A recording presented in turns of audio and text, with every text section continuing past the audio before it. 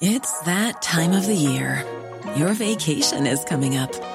You can already hear the beach waves, feel the warm breeze, relax, and think about work. You really, really want it all to work out while you're away. Monday.com gives you and the team that peace of mind. When all work is on one platform and everyone's in sync, things just flow. Wherever you are, tap the banner to go to Monday.com.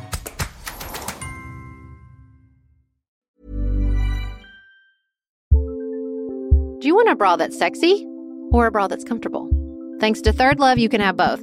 Third Love was started to take all the frustration, ick, and out of bra shopping. That's why they make solutions for every bra problem, aka problems. Their bras make it easy to bring back perkiness you haven't seen since high school, get smoothing you know where, and have straps that actually stay put. Designed at their headquarters in San Francisco and made from premium materials, they put every style through hours of wear testing on real women, including themselves, before it's given the stamp of boob approval. Comfort and support are guaranteed. Plus, whether you're a double A cup or an H cup, their virtual fitting room will help you find your perfect fit fast. And they've even invented half cups. No more feeling stuck between two cup sizes that don't fit right. It's time to get your bra plums solved. Visit thirdlove.com and get 15% off your order with code podcast15.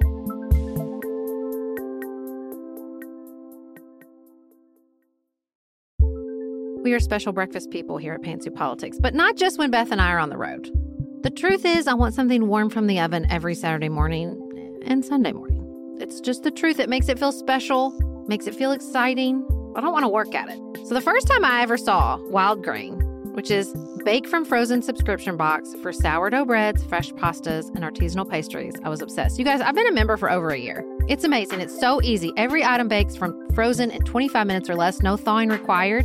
You can fully customize your Wild Grain box. You can choose any combination of breads, pastas, pastries. You can even build a box of only breads, only pastas, or only pastries if you'd like. And for a limited time, you can get $30 off the first box, plus free croissants in every box when you go to wildgrain.com/pantsuit to start your subscription. Sometimes I make one single croissant just for me because I want to feel special, and they're so good. You heard me. Free croissants in every box, and $30 off your first box when you go to wildgrain.com/pantsuit. That's wildgrain.com/pantsuit, or you can use promo code pantsuit at checkout. If there were more people in the room, would we not have better sense than this? Would we not have done better by our citizens than this over time? I surely hope that we would. And if there were more people in the room, could we have some people who didn't go to Harvard? And if there were more people in the room, could we have someone who was a public defender instead of a judge? Could we make more space for perspectives that have clearly been absent in our jurisprudence for a very long time? This is Sarah and Beth. You're listening to Pantsuit Politics, the home of grace-filled political conversations.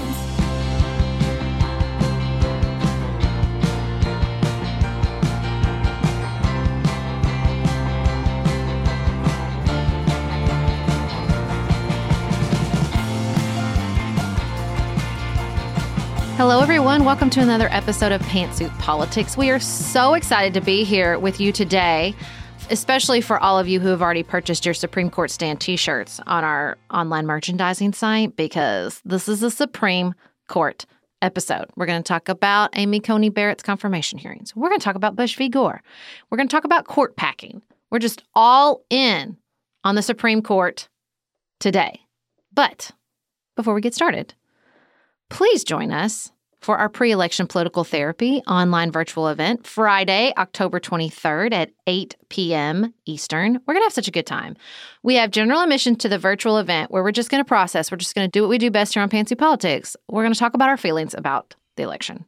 We also have a virtual meet and greet where you can buy a VIP ticket. You're going to get in like a virtual line. We're going to have a little screen time. We're going to have a screenshot together. We're going to get to see each other's faces. Like, this was the best part of our in-person events. We can't do those right now. So Looped, the company we're partnering with, has found a great way to do meet and greets virtually. So we hope you will join us. The link is in the show notes. Two other links we want to draw your attention to in the show notes. One is a link to an episode guide on elections and election law. So if you are thinking, have they talked about this before? We probably have. And our wonderful listener, Ruth, has put all of those links together in one place for you beautifully. So if you want to brush up on your knowledge about elections in the next couple of weeks, this is a perfect way to do it. We also want you to check out the link to the Reclaim Our Vote event that we're doing on Saturday. Our listener, Aditi, is involved with this effort to ensure greater equity in voting, and we're excited to be part of it. So check both of those out, as well as links to all of the things that we'll reference in our conversation today. First up, we're going to talk about Amy Coney Barrett's confirmation hearing before the Senate. We are recording this late in the day on Wednesday, so they're wrapping up day 2. Barring some sort of intergalactic intervention. I don't know, it's 2020. I feel a little nervous about putting the phrase intergalactic intervention out into the universe. Amy Coney Barrett will be confirmed by the Senate. The Republicans have the vote. I actually like what Lindsey Graham said, which is not a statement I use often, that, barring some sort of, he didn't say intergalactic event, but that would have been fun. The Republicans are going to vote yes. The Democrats are going to vote no. So I'm not sure how much we're going to learn. We are certainly not learning that much from Amy Coney Barrett because she's taking the traditional stance of judicial nominees, which is, of course, I could not tell you how I'd rule on that case. I'm an objective judge. I would never preordain an outcome to a case, even though my stance on, for example, Roe v. Wade is well documented. So she did a lot of that. I find her very likable. I find her incredibly intelligent and smart, and her answers are fair and what I would expect from a judicial nominee of either side of the political aisle as far as that. I'm not going to answer that. But, whether it's because I like that she's from a different background, whether it's because she has young kids like me, I'm with the majority of Americans that polling show like their opinion of her is rising. Maybe it's just the trauma of the last confirmation hearing and she's not shouting about how she likes beer that makes me like her so much. When I say I like her, I think she is performing well in the confirmation hearings, I guess. Let me clarify that language a little bit. But I think she is doing well in the confirmation hearings and as sort of taking the questions and presenting her background and her judicial philosophy as fairly as she can. I have 4 problems, and one of my 4 problems has 2 parts. Okay. So my first problem is regarding her answers on the upcoming election. I think for the most part, it is fair to say, I'm a judge, I cannot comment. You don't know what posture something is going to come to me in, so I can't tell you how I would vote in a particular case.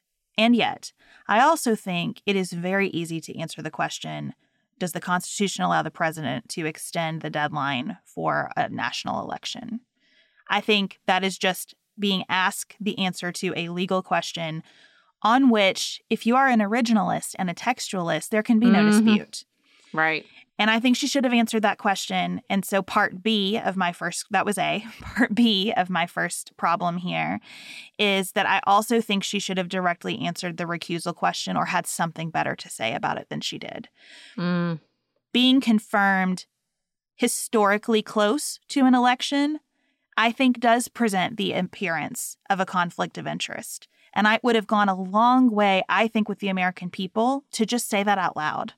Yeah. She said she doesn't want even the appearance of a conflict. And so I think she should have said, and to me that weighs heavily in favor of recusal. I will, of course, consult with my colleagues. But in my mind, I probably should recuse from deciding any questions related to the upcoming election that's happening as we are sitting here. I think she should have said that. So that's my first problem. Well, wait, before you move on, I want to say something about that. Yes, please. To the first to 1A. It's Supreme Court Day. This is how we have to do it. I think there's a little bit of, well, if I do this, like you don't want to give an inch, right? If I give an inch and I start answering these questions, even if it's as explicit as the election day set forth in the Constitution, well, then they're going to pounce because there's a lot of attorneys on the other side that say, okay, well, you answered this way for a textualist, so why can't you answer this way as a textualist? I think that she would have gone down that path. I can't believe I'm sitting here defending Amy Coney Barrett. Whatever. And then, this is nuance. That's what we do here. Good. To the recusal, I understand her desire to say, I did not strike any deals, and I am coming in here impartial. And there is a part of me that thinks, I don't know, the fact that she would accept the nomination of Donald Trump, I guess, goes against what I'm about to say. But there is a part of me that thinks like she is personality, ethically, like in every way, she is opposed to what Donald Trump is. I don't think Amy Coney Barrett is a narcissist. I think Amy Coney Barrett, it has incredibly strongly held moral, judicial, ethical beliefs, way more black and white than I am in my life. And so I think her desire was to say, like, I cannot assure you enough, I struck no deals. I would go into this. Like, there's a part of me that thinks she's going to step on that court and not feel like she owes Donald Trump a damn thing.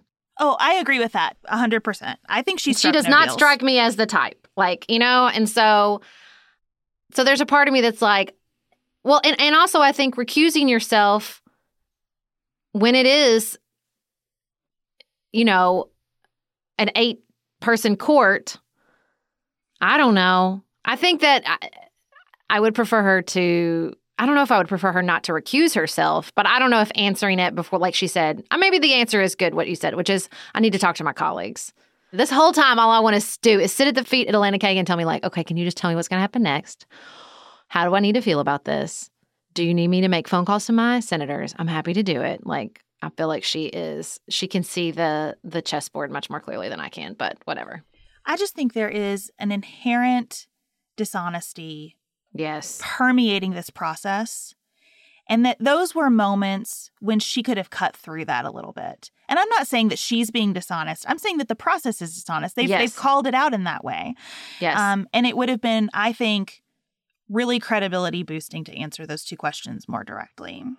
Yeah, but put a pin in that whole this process is dishonest for when we talk about our big picture thoughts on the Supreme Court. Because I got lots of thoughts on that. So I do too. Okay. My second issue. There has been a lot of commentary about her answer on sexual preference versus sexual orientation and Senator Hirono's follow-up. And I just want to say, because I'm seeing so much from the conservative sources that I follow and respect that are sort of eye-rolly, here we go with the PC police. Yep. And I just wanted to use my voice to say the language police is exactly what a Supreme Court justice is. Mm-hmm. Important rights are won and lost based on the placement of a comma in the Supreme Court. Yep. And so pretending that language is not deliberate and telling me, on the other hand, what a brilliant scholar this woman is, it does not square. Nope. And I think that was a revealing choice. Yep. And I think the way she answered the follow-up questions on it, if you don't know what I'm talking about, she was asked about the Obergefell decision that found in the Constitution a right for people to enter into same-sex marriages. And in responding, she said she does not discriminate based on sexual preference. And Senator Hirono said that is dated, offensive language. We should be talking about sexual orientation, not sexual preference. And she basically said, I'm sorry if anyone was offended. And the difference between preference and orientation when you're talking about whether a right exists in the Constitution matters, and she knows it. And I thought that was a very revealing moment that's worthy of consideration. Well, especially since we have Justices Alito and Thomas saying, hey, we need to revisit that. For what it's worth, let me say this. There's two things about that. One, it's just hurtful. It's just hurtful to use that language. The LGBTQ community and the people who love them heard it and knew exactly what she was saying. And so did she. And it's hurtful. It's hurtful to our fellow citizens to perpetuate the myth that people choose their sexual orientation. I also want to say this to that community. Not that we shouldn't continue to fight for an expansion of rights, to hold our feet to the fire, but if I can channel my Elena Kagan chessboard personality for a moment, I don't think there's any way they overturn that. Because even if Kavanaugh voted with Alito and Thomas and Amy Coney Barrett, we know where Gorsuch stands because he just said it was illegal to discriminate in employment. And I don't think there's a planet in this intergalactic universe of which we were previously talking where John Roberts votes to overturn that decision. So for what it's worth, I think it's safe. I agree with that. Okay. The third problem that I have is that I think the discussion around the Affordable Care Act was also too cute.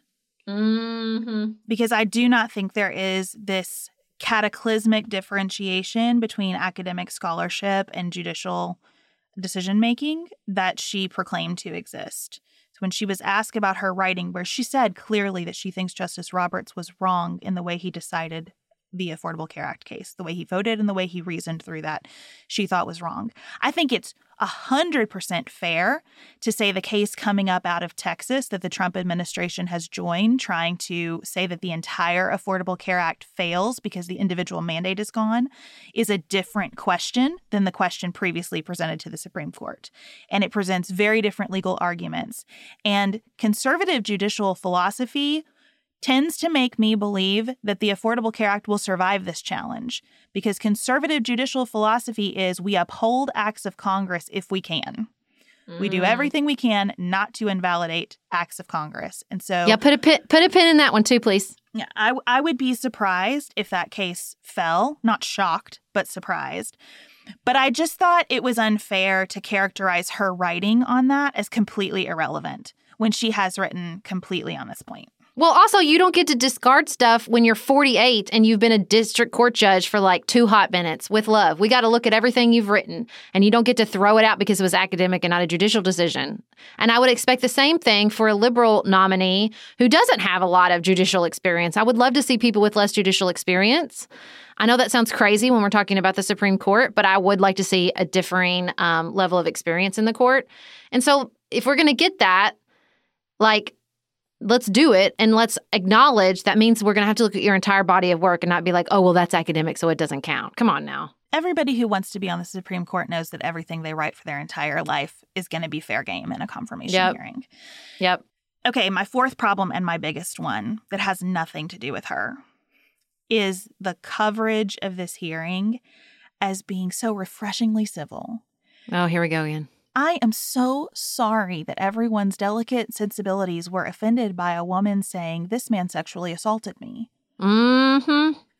But that's what I hear in all of this commentary about like, oh, thank goodness we're not doing that again. No, we needed to do that around then nominee Kavanaugh, who I wish had forever stayed nominee Kavanaugh. Word. We needed to do that. That was important. That was not a lack of civility by Democrats. And I feel like the media is perpetuating the idea that it was by talking about it that way.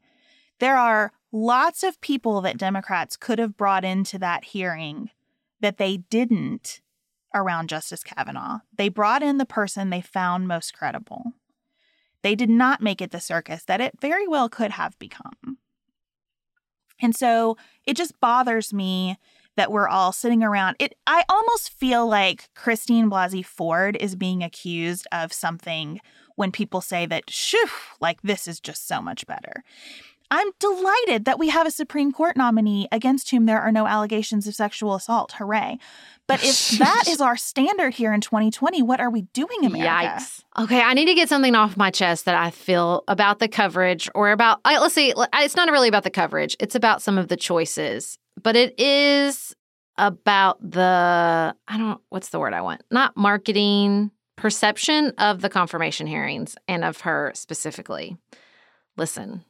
This is a female nominee, and I am a proud feminist. I do not subscribe to the belief that commenting ever on women's appearance or wardrobe is anti-feminist, and I want to talk about that pink dress because that pink dress was a choice. Every time we put on clothes, it is a choice, and we are sending a message. And a hyper-conservative mother of 7 nominee to the Supreme Court coming into the first day of confirmation hearing in a pink dress sends so many messages. I don't even know where to begin. So I'm not a person who typically follows sartorial decision-making. I rely on you and Elise for this. I do think that everything that has happened has been very deliberate and that it's just noteworthy. And it's not anti-feminist to say that, just like it's not wrong to note that, I mean, there have been pages written about tie choices in men. Everything somebody on camera does, and masks, exactly. And everything somebody does in that level of public scrutiny is intentional. And that's again why I'm not willing to skirt that sexual preference line, because lots of what's occurred here has been focus grouped and workshopped and prepared. And that's not new. That is not unique to her. It's probably been prepared rather hastily, given how these events have unfolded. But I do think it's noteworthy, and it's something for us to all remember. It is not a coincidence what we're seeing unfold in front of us. It's that time of the year. Your vacation is coming up. You can already hear the beach waves, feel the warm breeze, relax, and think about work. You really, really want it all to work out while you're away. Monday.com gives you and the team that peace of mind. When all work is on one platform and everyone's in sync, things just flow. Wherever you are, tap the banner to go to Monday.com.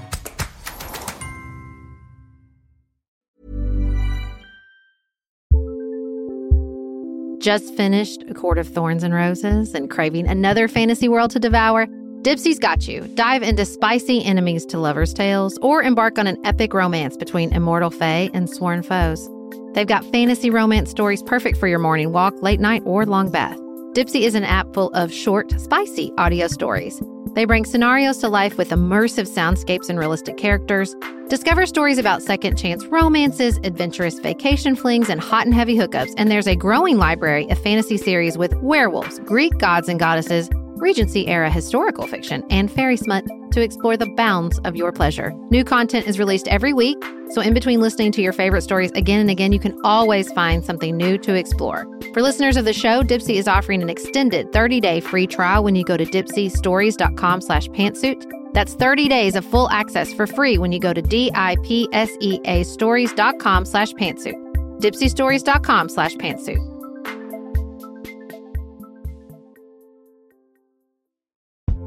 If you're looking for a very quick salon quality, but not salon priced manicure, Olive & June has you covered. We've talked about Olive & June's Mani system before. It has everything that you need for a professional manicure in one box. Salon grade tools, your choice of 6 polishes. Those polishes are going to last you for 7 days or more.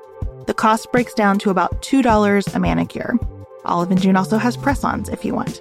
What I love, though, is that Olive & June each season is coming out with new colors, and I just got a set of spring and summer colors in quick dry polish.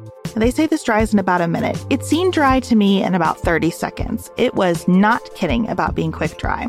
I also love the light colors in this set. There is a huge range. My favorite one is called Kitten. It's like a pinkish gray. The quick dry polish gives you full coverage in 1 or 2 coats. It lasts for more than 5 days, and it is offered in more than 40 cruelty-free and vegan polishes. Olive & June just understands what's happening in our lives, that we need to move quickly, but we want to look great and feel great and have fun in the process. Visit oliveandjune.com/pantsuit for 20% off your first system. That's oliveandjune.com/pantsuit for 20% off your first Mani system.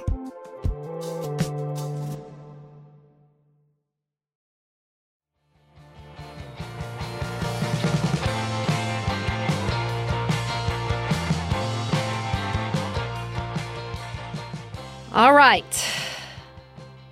Bush v. Gore.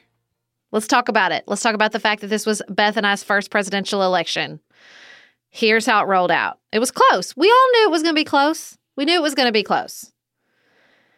We get to the night. Election night. First problem. First of many problems. Media starts calling things before we know the winner. They call Florida. Then they're like, just kidding. We take it back. There's all this confusion.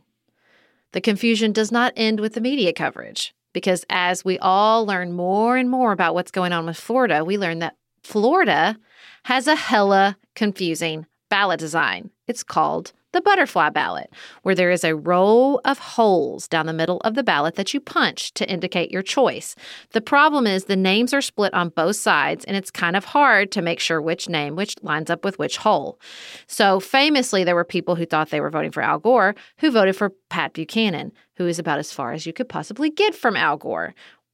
Side note, this is another aspect of this particular election, is we had 2 third-party candidates. Well, I guess that would be a third and fourth party candidate. But we had Ralph Nader on the left and Pat Buchanan on the right. Okay, we're in Florida. Well, here's another fun historical fact.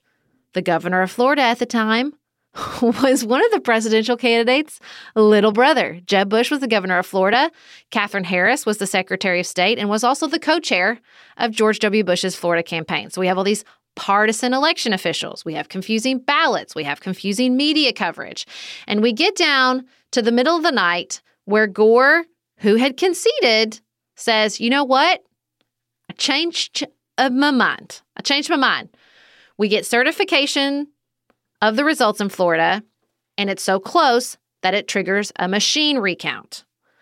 The Gore campaign makes a call. They say, we want limited recounts in certain counties that were Democratic strongholds. Now, some people argue that this was the first mistake, because once they started to say, we just want recounts in Democratic counties, it starts to look like a political play instead of we want to make sure the electoral process worked fairly, right? But when you have 60,000 ballots that need hand recounting across the state, I guess they made the call to pick certain counties to focus on. They're also running up against some deadlines.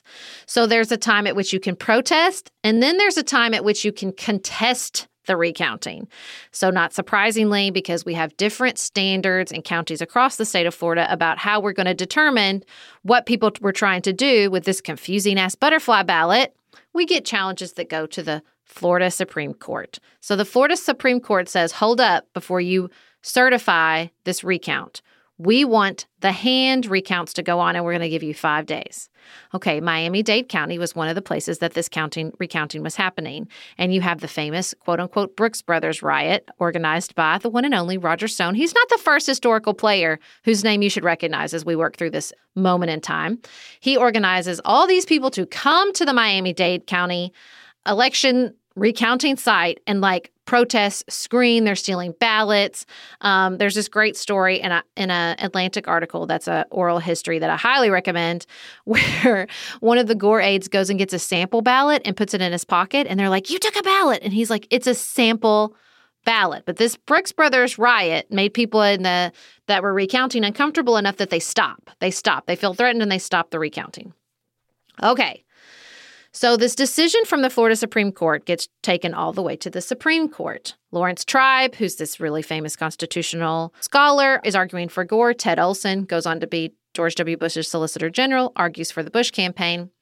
The Supreme Court vacates the Florida Supreme Court decision, kicks it back to the Florida Supreme Court, and says, we're going to need more explanation for how this hand recount is going to be done. Okay? Up until this point, the Florida Supreme Court had been really ruling unanimously. But simultaneously, there's a lower court ruling that comes up. And they overturn this lower court ruling 4-3. And now they're ordering a statewide hand recount of 60,000 ballots. And you have a 4-3 ruling. You have some real contention within the Supreme Court, not to mention that they're issuing these decisions very quickly on a very tight timeline. Okay. So we go back to the Supreme Court. The Gore campaign switches attorneys. They go from Lawrence Tribe to David Boies, who, again, historical fun fact, way wrapped up in Theranos, which is a personal obsession of mine, and later joins forces with Ted Olson, the the Bush attorney, to argue in favor of gay marriage, Proposition 8 in California. So there you go. Okay. So oral arguments are December 11th. Opinions come out the next day from the Supreme Court at 10 p.m. It's a per curiam decision. Beth, break it down for the people. Per curiam decision means no one signed it. We do not know who wrote the majority opinion in this case. It would have been joined by the 5 conservative justices on the court at the time: Rehnquist, O'Connor, Scalia, Kennedy, and Thomas. All 4 of the liberal justices dissented, and we have a concurring opinion from Chief Justice Rehnquist. We are not going to go through these opinions in the kind of painstaking detail that we do on the Nightly Nuance, so let me just give you the highlights. So Bush-Cheney asks the U.S. Supreme Court to overrule the Florida Supreme Court effectively. It's an emergency application for stay of the Florida Supreme Court's ruling ordering this manual recount statewide. Bush-Cheney said that effectively the Florida Supreme Court, by telling counties to recount by looking for a clear indication of the voter's intent had established new standards for resolving the election, and that those new standards violated the Equal Protection Clause and the Due Process Clause because those standards were being applied inconsistently throughout Florida.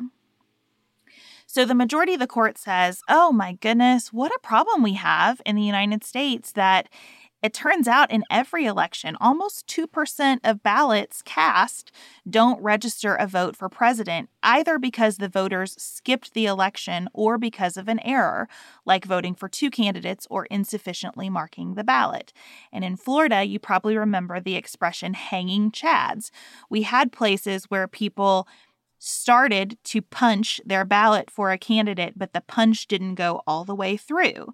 And so there were questions about, like, how far did it have to be punched to give us clear indication of the voter's intent?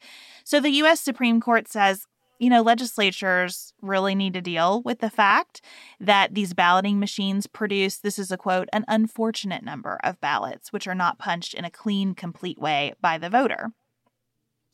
And so they go through this analysis that individual citizens don't have a constitutional right to vote for electors for the president unless the state legislature chooses an election, as our states have done. But when they choose to vest that right in the people, the right is fundamental. And so that's why we have due process and equal protection concerns here. And they say a state cannot value one person's vote or another. And the controversy in Florida is that the Florida Supreme Court gave us the starting principle of discerning the clear intention of the voter, but there were no standards on that.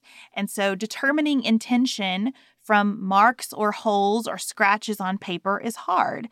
The court says we look for intention all the time as courts, but we're looking for intention in people, not things. And ballots are things, and it's just a really difficult process. And there was evidence that people were using different standards, that one county started with a certain guideline and then switched midway. And the court said those variances have real consequences, and it could mean that some voters are not being treated equally. And Florida wanted a December 12th count of its vote to turn into Congress to go to the Electoral College. And I'm with the court until this point. I just want to delineate this as the marker where the court loses me. It says, it's just obvious that we can't do this well fast enough. And so we're going to stay the Florida Supreme Court's ruling, which effectively ended the recount, which effectively ended the election. Yeah, I think my first issue is with their interpretation of the safe harbor provision under 3 U.S.C. 5. It's really interesting. I listened to a podcast that talked about the only other time somebody had ruled on that particular provision of law was under Carter v. Ford, the election of Jimmy Carter and Gerald Ford, where they were contesting some elections in New York State, and they ruled that it wasn't a deadline. It's right there. Not to be flip, but it's right there in the name. It's a safe harbor. It's not a hardcore deadline. Not only do I think maybe if they pushed themselves, they could have met it, but I don't think that I think that if it exceeded that deadline, quote unquote deadline, or if it had not reached the safe harbor provision, I think that there were other allowances within the law. Now, I will say this. It's a crappy law. There's lots and lots of crappy, confusing, conflicting electoral law, not only in the United States Code, but in state codes across the country. And the real unfortunate effect of Bush v. Gore is that we did not learn from that and clean up all those electoral codes. But alas, I think that their interpretation of this as a strict deadline that, we just can't meet the deadline, guess we can't solve this problem, is ridiculous. I am with Justice Ginsburg's dissent in this case because her main point was Florida Supreme Court judges interpreted Florida law to the best of their ability. We don't have any business here. Yep. And she said, surely the Constitution does not call us to pay more respect to the way federal agencies operate than to a state high court's interpretation of its own state law. She says, we are in the business here on this 5-4 conservative court of deferring to the political branches. Why are we not deferring to a state? Isn't that what we do? Isn't that the essence of federalism, that we defer to a state high court's interpretation of state law? we shouldn't have taken this case. And I think she's right about that. Yep. Had the court not taken this case, the recount would have continued.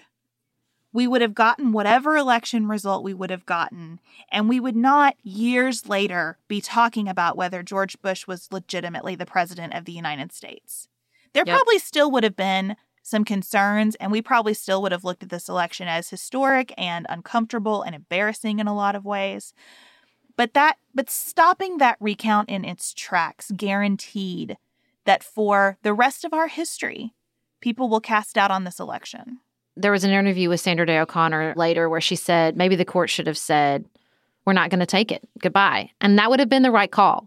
And I think it would have been the right call, not only under aspects of federalism, but it would have been the right call for the Supreme Court. That's why we're talking about this case, not really under the banner of the 2020 election, although it's incredibly relevant, but under the banner of what is happening with the Supreme Court and the future of the Supreme Court. I think this did permanent damage to the court, to the idea that the court is not a partisan body, because it exposed clearly that it was. I had not even heard this recounting of the oral argument that Rehnquist asked David Boies, well, how long should the counting go on? And Antonin Scalia said, until they win. And if you can't pick up on what he's laying down from that response in oral argument, the line of Bush v. Gore, that to me is such a clear indication of the hypocrisy of conservative justices that crow about federalism and then take this case and stop a state court, a state Supreme Court from interpreting state law, is this line in particular. Quote, the court stated that the per curiam opinion's applicability was, quote, limited to the present circumstances, for the problem of equal protection in election processes generally present many complexities.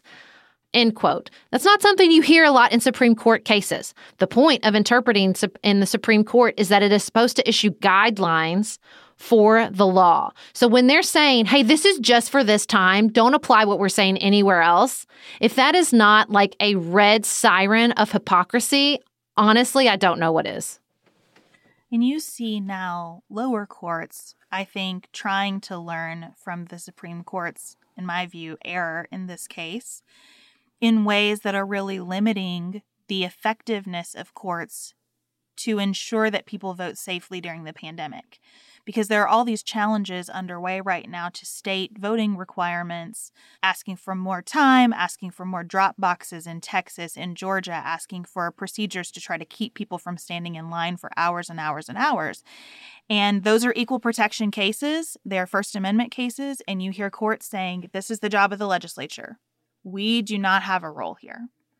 The legislature has to decide. In Texas, it was the governor has decided. And the Fifth Circuit even said, grudgingly, the governor has decided and we respect his authority, but in a footnote and in a concurring opinion said, we don't think the governor had this power.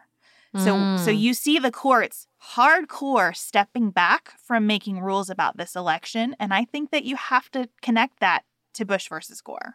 And, as a historical epilogue, I think the Miami Herald counted the ballots in the contested counties and determined George W. Bush would still have won. There was another study that counted the ballots statewide. So interesting they had to go through all these lawsuits because all the ballots are still out there. And they determined Al Gore would have won. But that's a process that should have played out because we got the worst of everything. That's right. We got reduced trust in the election. We got reduced trust in the courts. We don't have technology that's much better. We still have crappy, conflicting laws about elections, and we still have partisan election officials. And so here we stand in 2020 with all this distrust in our process and a presidential candidate willing to exploit that distrust. And I think in so many ways, we can put that squarely at the feet of the Supreme Court. So with all that said, we're in a moment now where Joe Biden gets asked every 5 seconds about court packing. There is a sense that the best strategy for the Democratic Party, knowing that they cannot prevent Justice Barrett from joining the court, and knowing it was a 5-4 conservative majority before Justice Ginsburg passed away, because Mitch McConnell would not hold a vote on President Obama's nominee to the Supreme Court when Justice Scalia passed away, that the best strategy for Democrats is to say, fine, you can have Amy Coney Barrett, and then we're going to add a bunch of seats under Joe Biden. And I think that question to Joe Biden is a little off the mark and is a little bit seeding the narrative that Republicans want to share. They want to threaten this court packing idea. But I also think it's an interesting conversation. We talked about it at dinner last night with Jane and Ellen. It was a fascinating discussion of court packing. So I'm really excited to hear your thoughts on this, Sarah. So because of Bush v. Gore and a lot of other reasons, including the fact that once Amy Coney Barrett is confirmed to the Supreme Court, which I fully expect her to be, a majority of Supreme Court justices will be appointed by presidents who lost the popular vote. Think about that. A majority of Supreme Court justices will be appointed by presidents who lost the popular vote. That is a threat to our democracy in the same way that the Electoral College is. And here's what I expect to play out with Amy Coney Barrett sitting on the Supreme Court. Let me just lay all my cards on the table. I believe that Joe Biden will win. I believe that Democrats will take control of the Senate. I expect there to be a proliferation of just what Amy Coney Barrett and Scalia want. Legislation, right? It's the job of the legislator. It's the job of Congress. Just like it was 100 years ago when we had a progressive era and progressive legislation that was doing all kinds of things that the American people demanded. They demanded a more democratic process to the election of United States senators, and they demanded a lot of changes to labor laws. They demanded the right to unions. They demanded the end of child labor. They demanded fair wages. And what happened? We had a proliferation of progressive legislation that went to a very conservative Supreme Court that, even though they did not have the words for textualism, they supported a prioritization of property rights that is found all over our framers' documents. And so they prioritized those property rights, and they struck down that progressive legislation one after the other. And that's just what I expect. I'm a student of history, and I expect that to happen again. I think we will have a proliferation of progressive legislation, and all these people who crow about wanting the legislators to step up and do their job will strike it down under the guidance of our framers, who we all now see had messed up priorities. We can start with slavery and work our way down from there. And so I think we will end up probably in a very similar position to the last time we talked about court packing, which is completely legal. The number of the Supreme Court justices is not set out in the United States Constitution. But I don't know if we'll reach a compromise like we did with FDR. I don't know if we'll get to a spot where we say, because I don't think we need to reach a compromise that, again, I think the Supreme Court, the way we appoint justices, the way they serve is broken.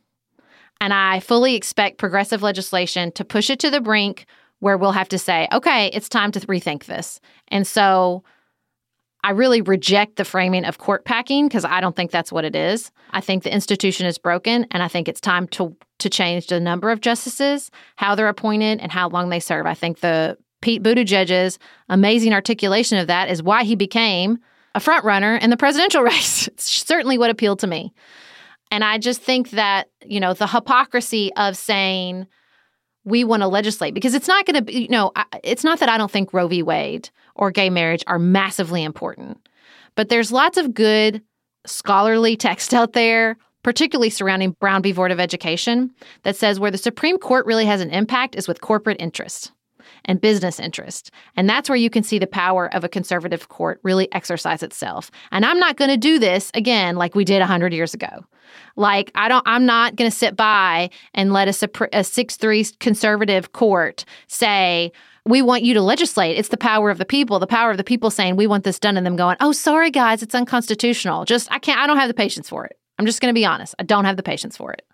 I think that it is important not to dismiss a new idea outright. And I think that with the idea of increasing the size of the Supreme Court, a lot of people just outright say, it's always been 9, why would we change it? Mm-hmm. Well, let me share some data about why we might change it. I don't like the sort of, you stole these seats, so we're going to add some more kind of flavor of the argument, but I don't think that's all that's going on here. Yeah, I agree. The court has been 9 justices since 1869. In 1869, there were about 38 million people in the United States. Okay, there are about 330 million people in the United States now. And that means that 9 human beings receive between 7,000 and 8,000 cases that people want them to hear on average each term. 7,000 and 8,000 cases that involve the death penalty, that involve whether you are going to lose your job because of who you are, that involve billions of dollars go in front of 9 people, and 9 people and their staffs have to sort through 7,000 to 8,000 petitions to decide which cases they're going to hear and then to hear them well. Yep. And I think that is ridiculous. I also think there's a lot of room in the entire discussion about federal judges to walk back and ask why we do things the way that we do. I'm not sure that at the district court level, one judge ought to decide the important issues in front of those judges. I think there's something compelling in the model that we have in our circuit courts, where often you'll have a 3-judge panel hear something, and they make a decision. And then the parties can say, we'd like this to go to the full court. I think that might be a nice Supreme Court model, where we have a lot more justices. I don't think we should go from 9 to 11. I think if we increase the number of justices on the court, we ought to look at like 21 could split into these 3-judge panels where we're rotating the groupings of people, and they could probably hear more cases, which I think would be a good thing for the country.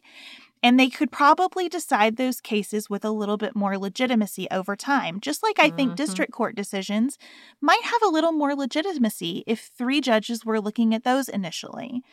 There are all kinds of places where we could change things up. I don't think we ought to have lifetime appointments, but I also don't have a good idea for what somebody ought to do with themselves after they've done a tour on the Supreme Court. So maybe we think about justices emeritus. Maybe we don't bring somebody in to sit on the panel that hears the cases initially. Maybe a new judicial appointment decides what cases are going to be heard. You know, maybe you have a class of sort of junior justices who sort through those petitions, and associate justices who decide the cases, and emeritus justices who do some of the motion practice and mentor other federal judges. I think there are tons of ways that we could get a lot of people smarter than I am in a room together to build ideas about what the Supreme Court in 2020 and beyond needs to look like, with the dramatic shifts that we've had in both the practice of law and in the population, and what the court's role really turns out to be. So I'll say to our audience what I said to my 9-year-old last night. Don't just say no, I don't like that, because there are lots of good questions to ask here. And most of us have such limited experience with the Supreme Court or the federal court system or any court system in general that we're not well positioned to answer them. And I'd like people who are to take a hard look at this. I mean, listen, I got lots of ideas of what they could do. They can go teach law. They can run for office. They can go back to the district courts. They can write books. They can take paid speaking gigs. I literally, I could come up with ideas all year long. And for those of you who didn't join us on the Nuance Nation tour, I'm for upsetting the numbers on everything. There's a lot of numbers we set when we were a country of 38 couple million people that are really, really dumb. I want way more representatives. I want some more states. I think it's time for some new constitutional amendments. Like, we are stuck. We're stuck. And does anybody look around and see healthy growth and innovation in our government? And I'm sorry that often that means getting bigger. But we got bigger. We got bigger as a country. And we decided there were only a certain ways that we wanted our government to get bigger. We wanted our military to get bigger, but not anything else. You know, we wanted the government to do more, but we didn't want our taxes to get bigger. We want the Supreme Court to handle 7,000 cases, but we don't want the court itself to get bigger. We want our representatives to handle more and more complex issues, but we don't want their staff to get bigger, and we're not going to give them any more money. Or we don't want any more representatives, even though in a couple of years, they're going to have about 1 million constituents each. That's outrageous. It's outrageous. And so, you know, to me, the Supreme Court, because I get really angry, as you probably heard about the Supreme Court, but I went to law school. I deeply care about this institution. I want it to be valid. I want it to be trusted. I want it to have legitimacy. And I cannot blame people right now when they do not give it trust or legitimacy. And so we need to do something about that. Instead of basically just thumbing our nose at people and saying, well, it's anti-democratic, get over it, that's how the framers intended, like we do about the United States Senate. To me, that's, anger is a secondary emotion. And I think what it's masking for me is heartbreak, because I care deeply about these institutions and I want them to be healthy and I want them to be legitimate and I want the American people to be able to place their faith in them. And I think those moments over the last 10 years when it felt like we could, including when Neil Gorsuch wrote the opinion saying that you could not discriminate against somebody in employment based on their sexual orientation, we get glimpses of that. And I don't want it just in identity politics and I don't want it just in civil rights. I want to feel that every time they put forth a decision. And I know that's not realistic. I know I won't agree with everything, even a 21-member Supreme Court does. But I feel like I wish it happened more. I feel like I wish I felt legitimacy even when I disagreed with the decision. And I don't think the lack of legitimacy I feel is just because I disagree with the decisions. I think it has to do with the fact that 5 of the justices are appointed by presidents that didn't win the popular vote. I think it has to do with the fact that we have presidents serving that didn't win the popular vote, for what it's worth. And I just think we have to ask these hard questions. And I think you are so on the money, saying just because it is doesn't mean it has to be, speaks to such a deep part of my soul. It feels like every cell in my body is going, yes. Sarah and I have talked many times about our desire to age as gracefully as possible, and skincare is a huge piece of that. I spend a lot of time and money thinking about my skin, and I have added Ritual to my routine, which just gives me a lot of comfort. Ritual is here for us. They have created a wrinkle support skin supplement and conducted clinical studies, so we know it's working. They're taking the guesswork out of skincare. Ritual Hyacera is one of several Ritual products that I love. I take the daily multivitamin, I take a probiotic, and Hyacera is that once daily skincare supplement that is clinically proven to reduce wrinkles and fine lines and increase skin smoothness in 90 days. I recently met a friend for the first time in person as opposed to online, and we were discussing the fact that I am 43, and she said, I cannot believe how young you look. And I thought, thank you, Ritual, for that. Start Hyacera to help minimize wrinkles without compromising on clean science. Hyacera from Ritual is a clinically proven skin supplement you can actually trust. Get 25% off your first month for a limited time at ritual.com/pantsuit. Start Ritual or add Hyacera to your subscription today. That's ritual.com/pantsuit for 25% off.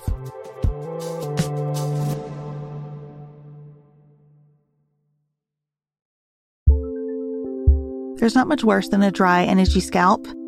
Also, when you get your hair colored and then it does not last as long as you and your stylist discussed.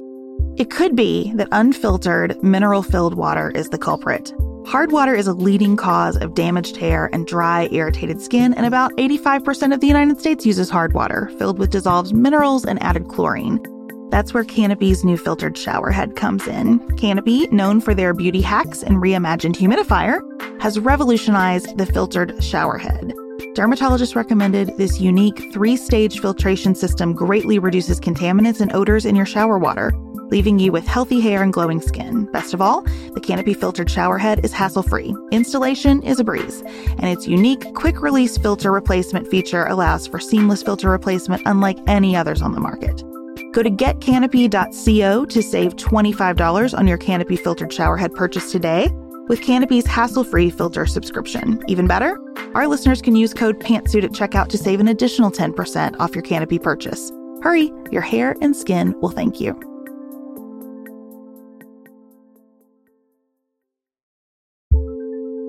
Do you want a bra that's sexy or a bra that's comfortable? Thanks to Third Love, you can have both.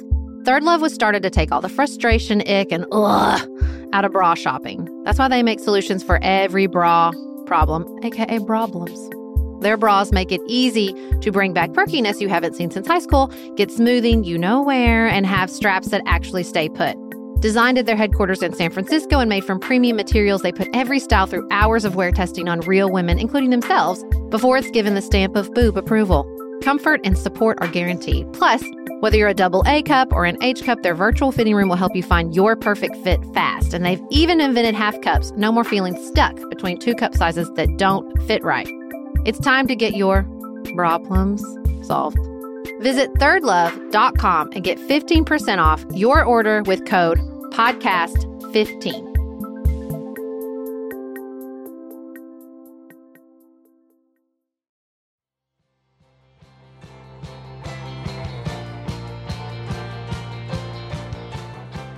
I think it's important to just ask ourselves why a lot of what is established law feels absurd.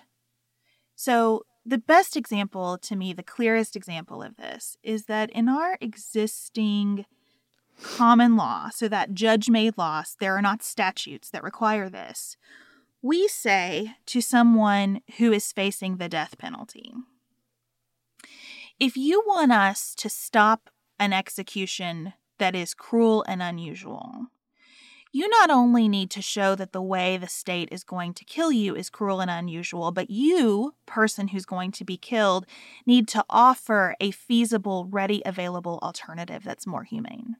You need to show up in court and prove that you have a better way for the state to kill you. That is absurd. That is abhorrent. Mm-hmm. And I often think...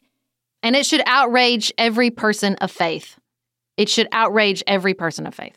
If there were more people in the room, would we not have better sense than this? Would we not have done better by our citizens than this over time? I surely hope that we would.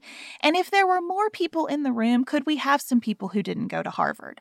And if there were more people in the room, could we have someone who was a public defender instead of a judge? Could we make more space for perspectives that have clearly been absent in our jurisprudence for a very long time, not so that the court operates as a super legislature? I truly, in my gut and my brain, believe that you could still have justices with a conservative judicial philosophy in such a court and still do the work of courts, not a super legislature, but do it much, much better if we alter aspects of this process. It cannot be that our best ideas all happened in the 1800s. And I'm a person who really likes the way our government is structured and thinks there's some brilliance in it. But I don't know how you could live through the past 5-10 years and not think, ooh, like we could probably bring some new thoughts to the table here and it would be helpful. Let me go back to my initial statement at the beginning of this podcast, that I find aspects of Amy Coney Barrett appealing, which I know is shocking. But here's why.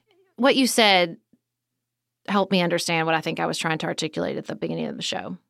I have no problem as a feminist with a woman holding deeply held religious beliefs that are very different from mine. I have no problem with a woman believing in strict traditional gender roles. I really have no problem with deeply conservative women serving in our judiciary with those particular beliefs. I would not mind at all if Amy Coney Barrett was one of 21 Supreme Court justices. I think that her view is a minority view, but I don't think it's without worth. I think it would be worthwhile to have on the Supreme Court minority views that are more extreme than where most Americans are. I think, we use the car and the brake. And I don't think there's anything wrong with she's clearly very intelligent. She's clearly feels deeply about her particular approach to jurisprudence.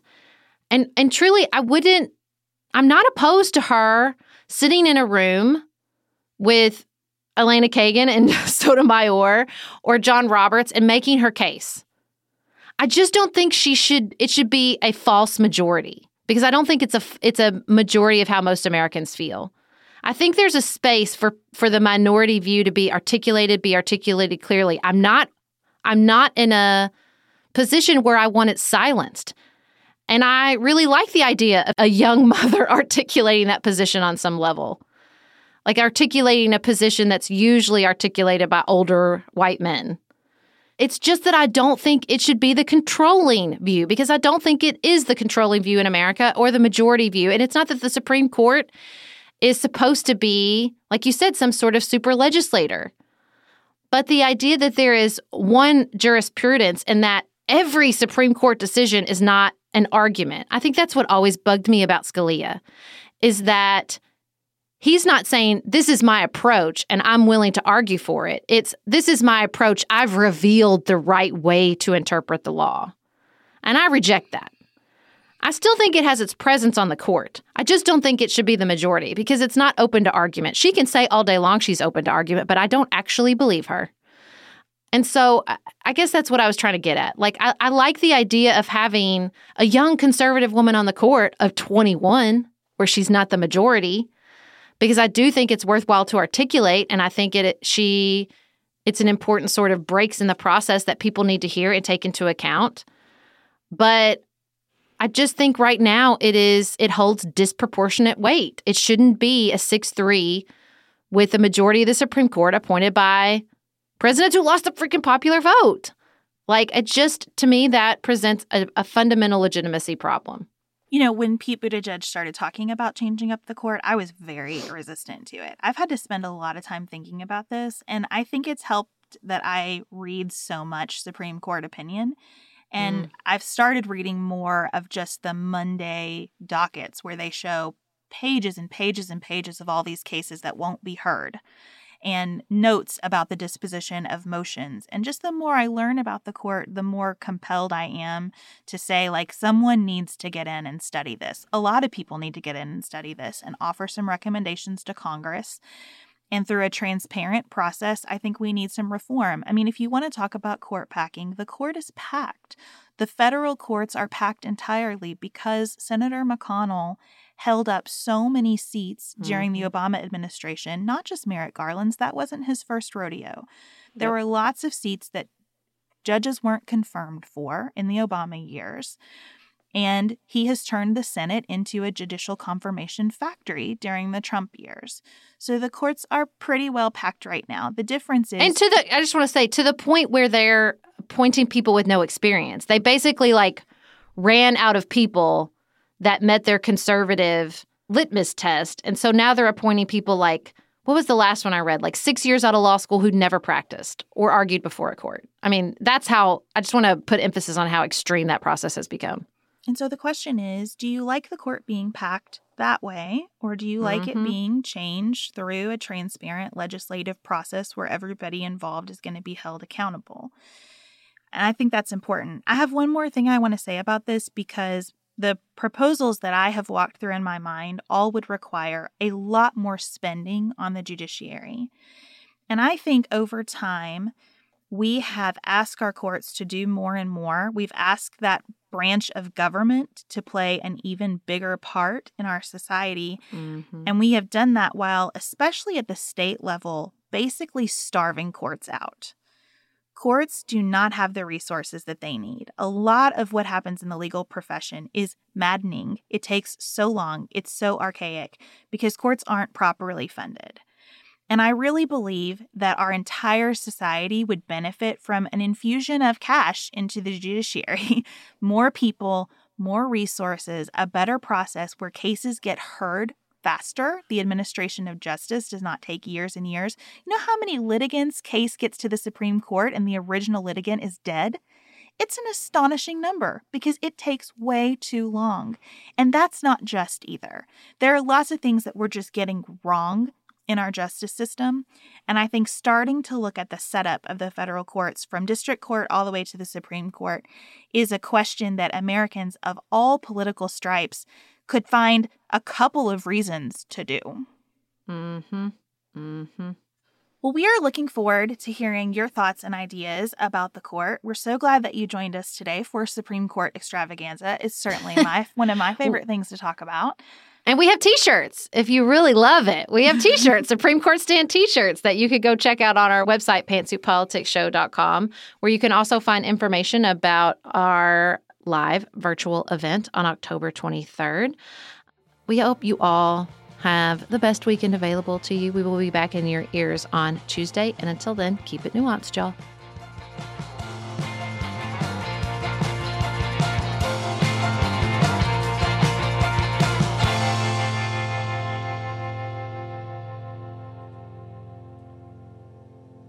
Pantsuit Politics is produced by Studio D Podcast.